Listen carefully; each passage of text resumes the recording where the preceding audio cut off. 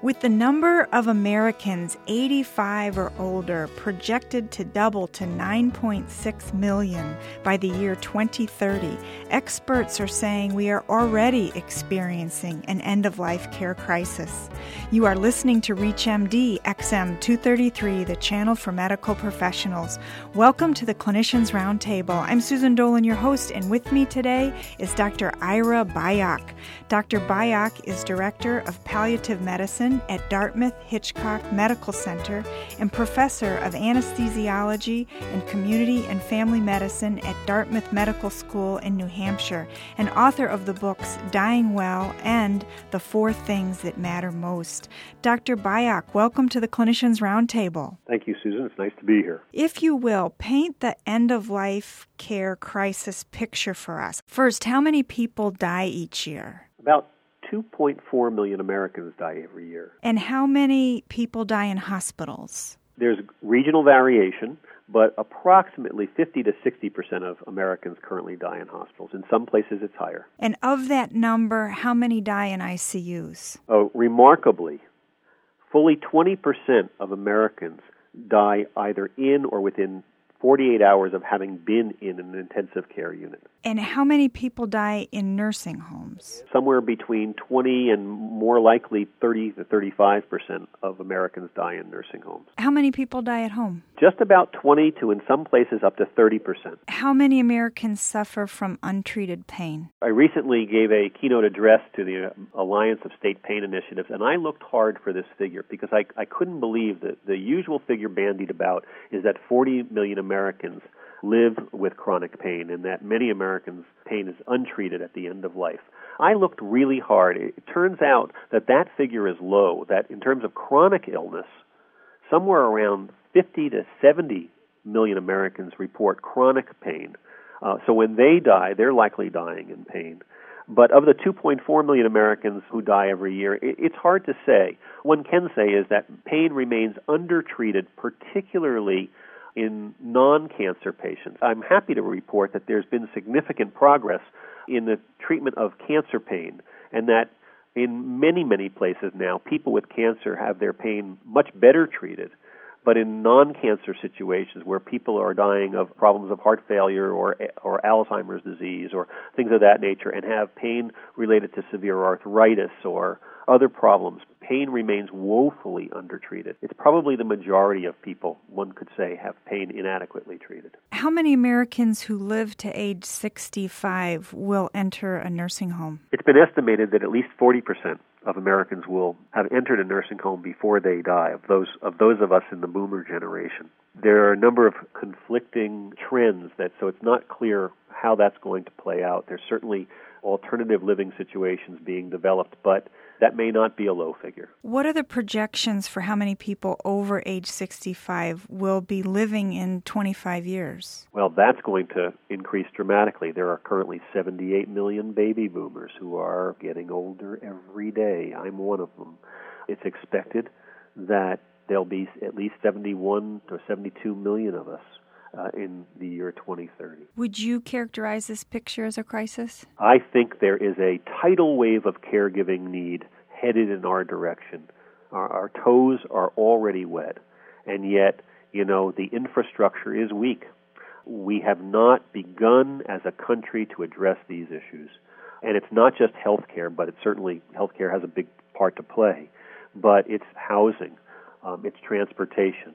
Our nursing homes today are woefully understaffed, and congressional reports as well as privately funded studies have repeatedly shown that there's up to 15 residents in a nursing home for every aide that's available to help with meals at mealtime. A famous congressional study from a few years ago showed that people are widely spread malnourished in nursing homes, not because they can't eat or don't want to eat, but because they need help in eating at mealtime, and there's simply not the staff to do so. And yet, as bad as things are, and they're bad, the nursing homes of today may look like luxury hotels in 30 years. The baby boomers will stress the system in unprecedented ways. And while this is scary, we have ways of responding, but not if we don't start talking about it. Why aren't there more public discussions about quality end-of-life care? In a sense, we're embarrassed, and that doesn't make for strong public action or activism, though you'd hope it would. I think that this all seems so complex and so daunting, and there is such an endemic, ingrained denial or avoidance of talking about dying, of thinking about it, that individually and collectively we just continue to change the subject. In one sense, the physician-assisted suicide debate is ironically a way to not have the real discussion. It attracts so much attention, and whenever anybody brings up problems of nursing homes or problems of dying people, somebody changes the conversation to assisted suicide. Unfortunately, in the past couple of decades, the precious commodity of congressional attention or state legislative attention has gotten conscripted by the assisted suicide debate. And it's become kind of a surrogate for talking about how we're going to care for people through the end of life. The problem is it doesn't really advance the discussion. It doesn't really address the roots of understaffing and financial challenges and the medical education challenges and all the barriers that have gotten worse rather than better about treating people's pain and all of those issues.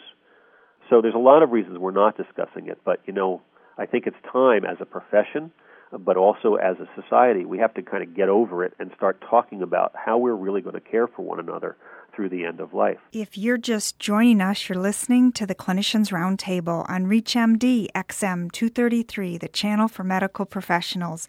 I'm Susan Dolan, your host, and joining me is Dr. Ira Byock, discussing the end-of-life care crisis. Dr. Byock, how much money is spent on end-of-life care in this country? Oh, a lot. Probably a third of Medicare dollars are spent during the last year of people's lives, something like 27% at least, and something like $100 billion or more dollars of nursing home care, $50 billion of home health care, and that is overshadowed by the amount of individual money spent and the valuation of family caregiving. It dwarfs that amount.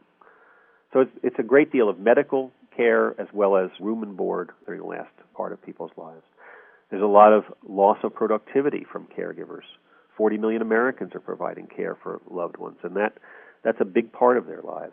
When I talk about this to colleagues, Susan, so commonly someone roughly my age says, we're dealing with that. That's a funny thing you should bring that up. We're talking about that in our own family. My gosh, my dad's been ill, and he's got Parkinson's disease, and my wife's mother has Alzheimer's disease, and we're struggling with these issues. Do statistics reveal how much is spent in the last 30 days of life? Statistics probably do, but I can't tell you what it is. In fact, however, in some studies, it's in the range of $20,000 to $30,000. The last hospitalization is often in the range of $20,000.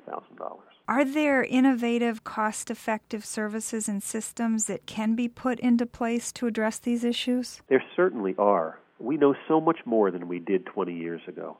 There are multiple components to the solution. Obviously, there are living situations like the PACE programs, the Program for All-Inclusive Care of the Elderly, which is able to admit people who are duly eligible for Medicaid and Medicare and would qualify for a nursing home, but are able to stay home in their own apartments or assisted living facilities through the services that PACE provides. There is hospice care, of course, which we think of as you have to be dying to get hospice care, but beyond that, you also have to agree you are dying, and you have to be willing to give up curative treatments. But hospice as a model could be easily expanded to people who may be facing the end of life, have an incurable illness, but are actively being treated for cancer or heart failure or any number of health problems, kidney failure and the like.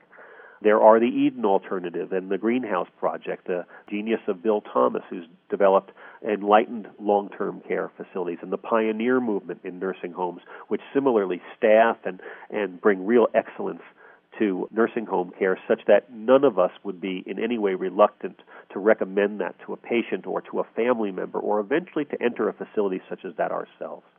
So there are alternatives. We know they're cost-effective. And really, we do need to move in those directions. So is there money to pay for these alternatives? There is money to pay for the alternatives. The problem is that it's currently tied up in the status quo.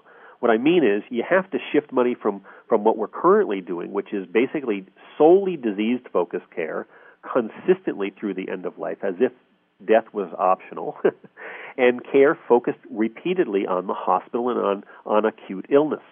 We have to find a way to begin to shift so that people have alternatives. For instance, if people have to give up any option of going into the hospital and getting treated for their cancer in order to get hospice care, they don't want it. They're going to come to hospice very, very late. Now, during that time, they're still going to be using insurance dollars and Medicare dollars and public dollars, their own dollars, but they're going to be using it toward the only alternative they perceive as available.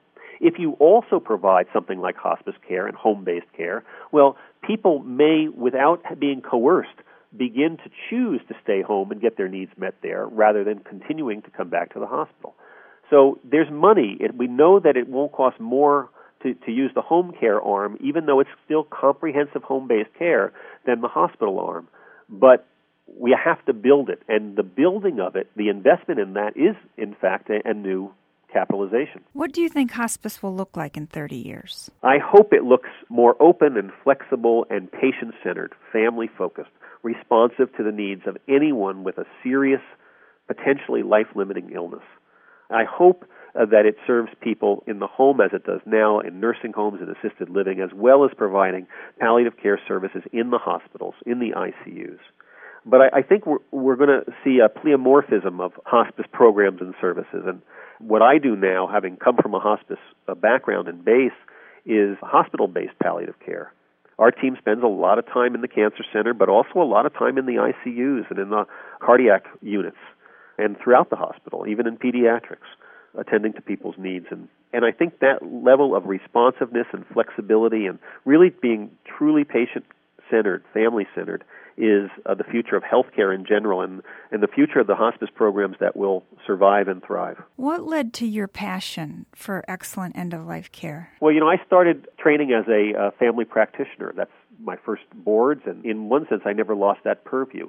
I see human life through sort of patient and family and life cycle conceptual frameworks or lenses. And I must have missed the lecture in medical school somehow where we're not supposed to care about the experience of people as they die. But it's always seemed to me to be critically important. I was boarded in emergency medicine and practiced in a critical care arena for a long, long time. I just continue to try to bring the attention to detail and high standards that we bring to every other aspect of care. I want to thank Dr. Ira Byock, who has been our guest today discussing the end-of-life care crisis. I'm Susan Dolan. You've been listening to the Clinicians Roundtable on ReachMD, XM 233, the channel for medical professionals. For comments and questions, send your email to xm@reachmd.com. Thank you for listening.